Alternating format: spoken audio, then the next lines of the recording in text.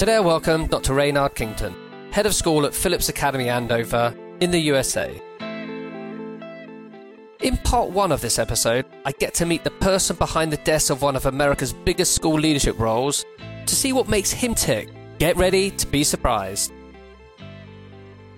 First of all, I want to get to know you, the person behind the educational leadership. Favorite color and why?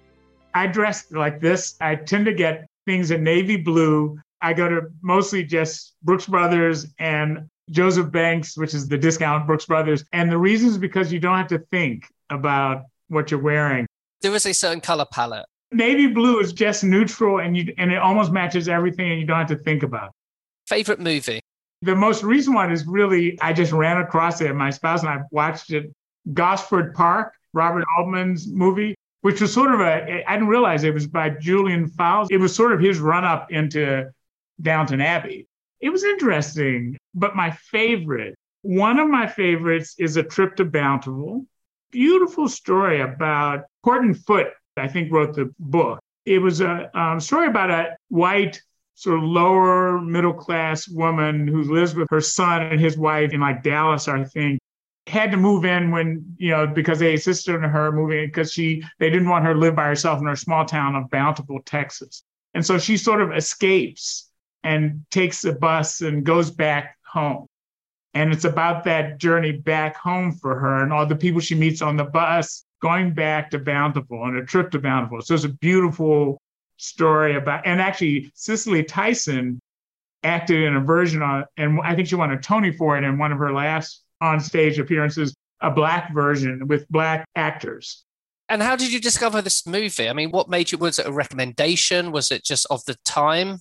So it was award-winning. It was in the 80s, I think. 80s or 90s it came out, and it won awards. It was a very popular movie. And I think a famous actress whose name escapes me at the moment, I think she won an Oscar for it. So it was just this perfect little movie, something that you would think would be unfilmable. And obviously it was a play before, but just this, what it means to go home and the need for people to go home and reconnect. How if you have I think it's particularly true if you have sort of a relatively happy childhood and happy life, to go back is this draw. My mother, who's passed, was like fourth or fifth generation Texan. At the end of her life, I asked her, she was in her 80s then, it was deteriorating. I asked her it was hard for her to travel, so she couldn't go back to her hometown, which is, as an aside, she grew up in this all-Black community. They were called freedom towns, these small communities of freed slaves. I inherited part of the plantation that my family were slaves on. It's been in 5 generations of the family. And she had this really protected little world. And she said, no, I don't have to worry about going back because I can go back in my mind. I can go back in my mind and recreate everything in my mind. I thought that was interesting, that you can go home in your mind. We all have that. And particularly the older you get, when you kind of get on the treadmill of life, you have this, these rose-tinted goggles possibly when you're going through your teens or maybe your early 20s, when you've got ambition and direction and you just don't know what the world's going to kind of lay out for you. And then when you get into your 40s and then early 50s, you're kind of looking back and going, yeah, I missed those simple things. Or actually, I got caught in this treadmill of trying to get a career and earning money and paying for a mortgage and, all of these things that society laid out in front of us that were normal. And yet when we all get to these age, friends that I've talked to, we always want to go home. There's always those bits, whether it's in our head or the physical place, but you kind of want to go back. And I was having a conversation with a friend of mine. It was the head of another school, a really great school in the Middle East. He was just going, what age are you really? Like, if you were to go out with friends, like, what age do you go back to? And I found it a fascinating question. And I said, I'm probably 21. He goes, his was 20. And he goes, they were just the best times of my life. So every time I get together with my friends, and they're all in their 50s, are all successful by societal terms of success, is that we're all just that 20-year-old kid again. And I wonder whether or not that's something as well we can reflect on. Well, one of our mottos here at Andover is Finis origine pendet. The end depends on the beginning. Now, I have mixed feelings about that. It very much is this grounded in the reality that for a lot of our graduates, even though they have formative experiences, they often go on to extraordinary universities and careers. For many of them, not all, but for many, their transformative educational experience is here. more so than college or grad school, or they learn to be who they became sort of here. And so they have these deep emotional ties. And I think that's part of the boarding school experience at its best. It can be complicated. Yeah, it absolutely can. I want to ask you about your favorite book.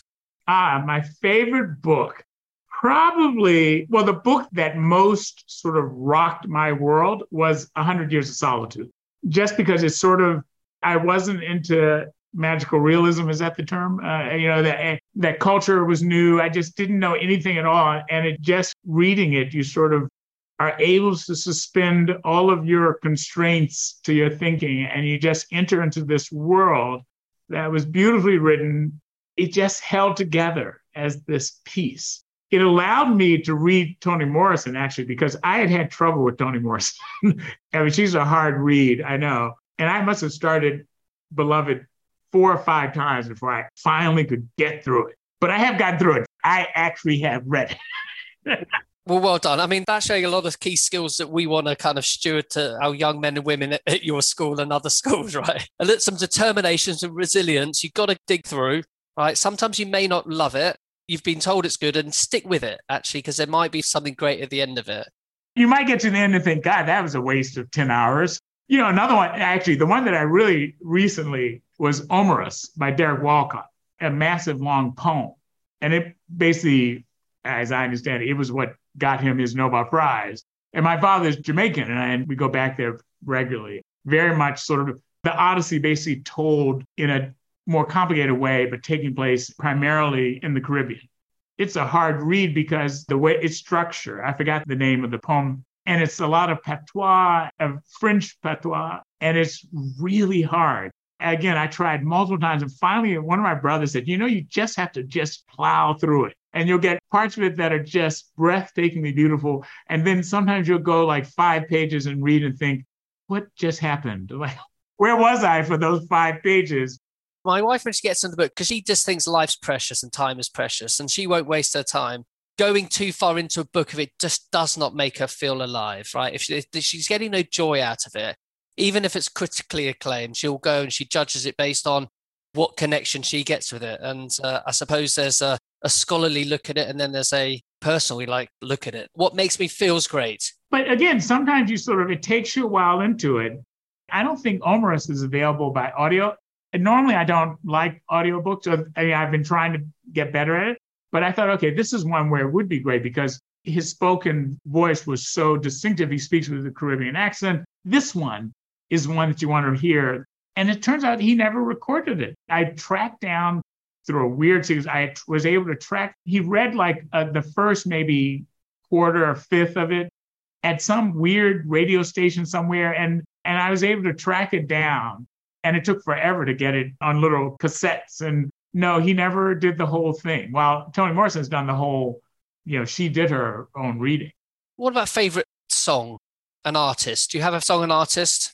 No, I have pretty eclectic taste. What are you listening to at the moment?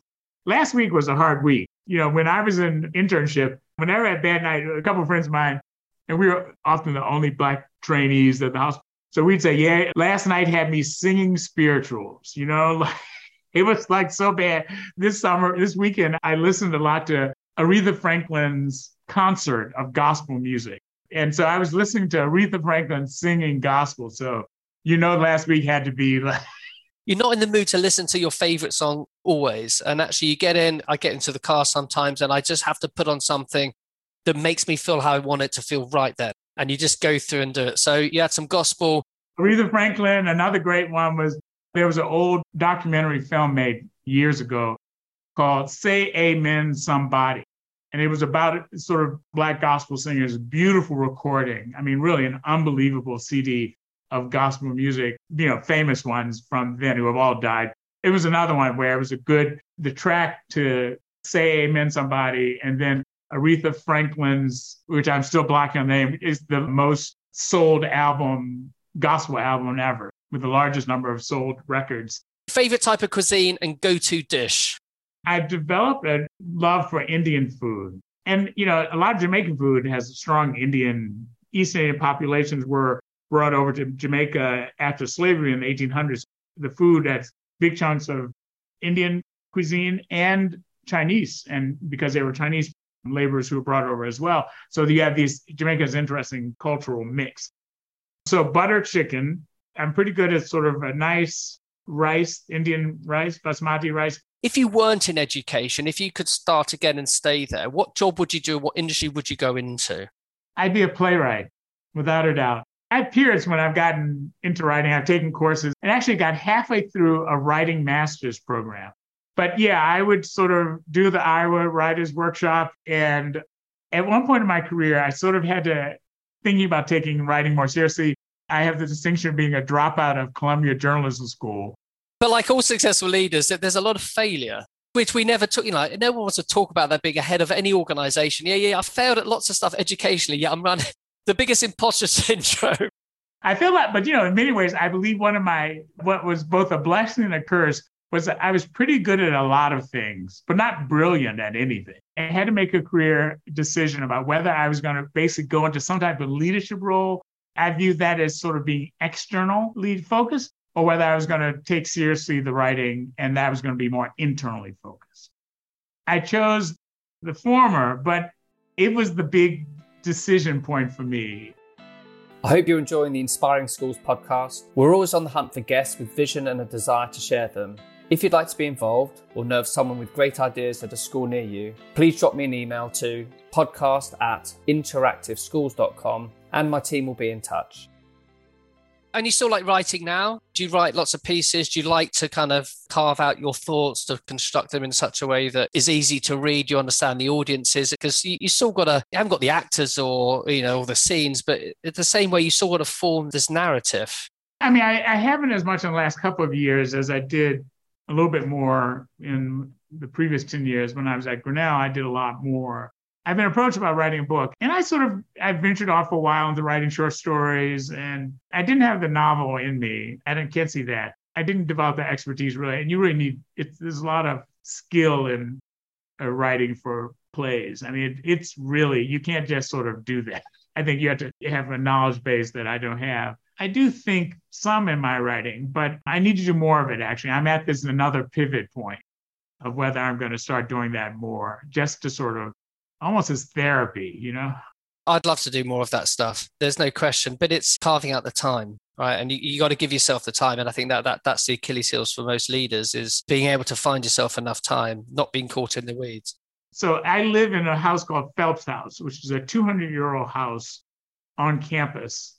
Complicated history, but at one point, president of Andover Theological Seminary. So for 100 years, largely from like 1800 to early 1900s, in addition to the academy, there was the Andover Theological Seminary, which was a break-off from Harvard, actually a more conservative break-off when Harvard Theological School went sort of Unitarian.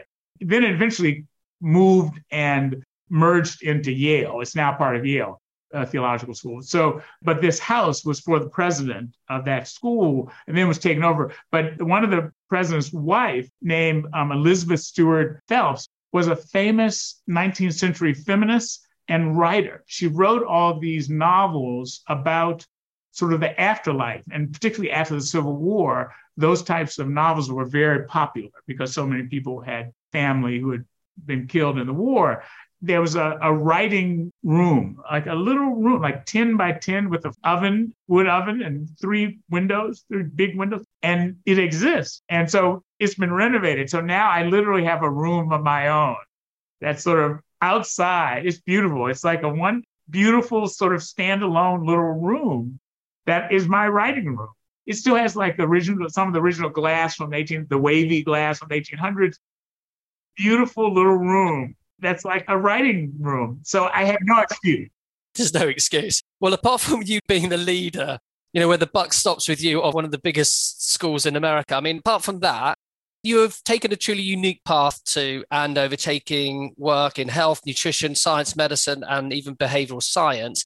How did this combination of experiences lead you to education and eventually to your role as head of school? I spent about 10 years at the National Institutes of Health in a number of different roles. I eventually became the deputy director, was sort of the number two person. So a lot of administrative, and science policy and managing science and all of that. And I started to get approached about possibly running a university. I wasn't quite sure if that was right for me. And I had to think, and I thought, well, actually, if I were to describe my career, and I sort of thought this through even then, what I'm into is knowledge, creation, transmission, preservation, application of knowledge. I think I'm in the knowledge business. So all of my career has been about that. And so when I went from NIH to a liberal arts college, although a lot of people thought it was a big leap, I didn't think of it as a big leap. NIH had a huge training program and at one point considered becoming a university. And so there was a lot of knowledge creation and transmission and application, and sort of I see myself as being in the knowledge business, and I've been at different pieces of that business, but the core thing that I'm into hasn't changed, actually. I've gone to different places. So at Andover, it was about a different developmental stage, much more focused on the transmission of knowledge, some on the preservation of knowledge, just because we're a pretty old place with lots of knowledge of various sorts, and we have museums and all of that. A little bit less on application and less on creation of knowledge. So I see my career sort of going to different places where there were different areas of emphasis in the sort of knowledge business, but it was the knowledge business. And so that's how I think of them as being connected. And that's how I began to think this way as I was wondering whether or not it was time to leave NIH and whether I should become head of a leadership position in higher ed. And did you always set out to be a head of school? Never. It never crossed my mind. Even in the most remote, it was nowhere in my thinking. Even when I was at most of my time at Grinnell, you interviewed Mike Latham. So Mike Latham was the dean at Grinnell. And I must admit, it must have planted a seed of some sort in my mind. But I thought, I gave him great recommendations. It ended up being a great thing for him. I must have sort of thought maybe that's a possibility. But the only reason why I applied at Andover is because I was at a meeting at Aspen. There's a meeting every year. It used to be at Aspen of presidents of universities and colleges and board members. It was interesting. It's about higher education, really interesting meeting. And a colleague, her husband, who's also college president, her husband went to Andover and was on the search team. And I was getting on a shuttle to the airport, and he stopped me and said, Andover is thinking about its next head and thinking about maybe looking at college presidents. Would you have any interest? And I said, sure. Yeah. Got on, and here I am. It literally never crossed my mind. Then when I got in and actually learned, I thought, okay, yeah, actually, this is of a piece with everything else I've done. That is just a different piece of that world of knowledge, and primarily distinguished by the developmental stage of students. They're at a different developmental stage. What's the most significant difference between the two roles, being head of school or a college president? I think it's mostly this developmental stage of kids. And I've found that high school kids, or at least Andover kids, and I know they're not typical in lots of ways, their minds are more open in a way. And I don't mean that as a criticism of all college and university students. It reflects developmentally where they are. They haven't when you land in college, you're starting to function as your own person, sort of independently, really often for the first time for most kids. You sort of have a sense of where you are. And there's almost like this inherently oppositional framing to the rest of the world. I think it's sort of a reflection of that stage, while in high schools, and particularly in a place like Andover, kids aren't as settled. They're not quite there. I find that interesting and challenging in a different way, of course, and the whole lived experience adds a whole nother dimension to it. But yeah, that's the biggest difference, is that an openness of mind that is reflective of their developmental stage, that I think also is the great opportunity of these schools, and that's sort of helping to form who the person is. We talk about character here. We don't use that word as much. It's become stigmatized in a lot of ways, that way of thinking, very old school, and, Eaton and all that, and Harrow. And, so we don't talk about character until we find a better word. And we talk about that in ways that it's just been completely abandoned at higher education level. This idea that you shape the type of person the student becomes is literally sort of never talked about anymore at higher education level. And I think that's sort of a loss.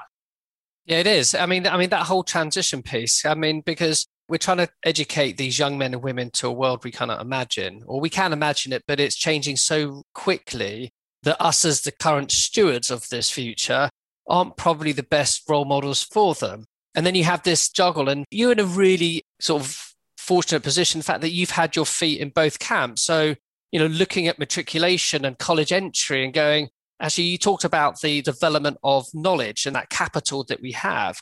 But it's how do we use that knowledge capital? We want problem solvers, creative thinkers. You talked about character too. I think we've got the stigmatized view of what character is. And in a British way, it's like the stiff upper lip. But there's been modern kind of adaptations, or actually there's character values, about having a moral compass. Whereas the humility and service and some other key virtues that you might have. You can connect with me on Twitter, Instagram, and via LinkedIn. Remember, keep inspiring schools. We need more future school thinking now.